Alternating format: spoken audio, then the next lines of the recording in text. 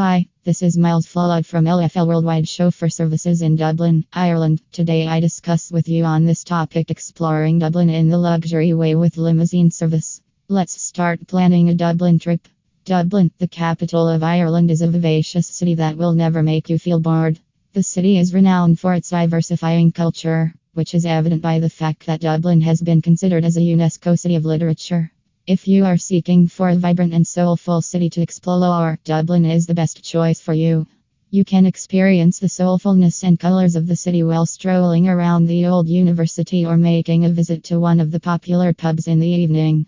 As far as things to see in Dublin is concerned, there are major sites to explore that include the oldest university of the country, i.e. Trinity College, where a large number of renowned writers studied. Besides that, there are several famous churches that you can tour around to understand the culture better. The main Gothic cathedral is dedicated to St. Patrick, and you can experience the 11th century life in Christ Church Cathedral.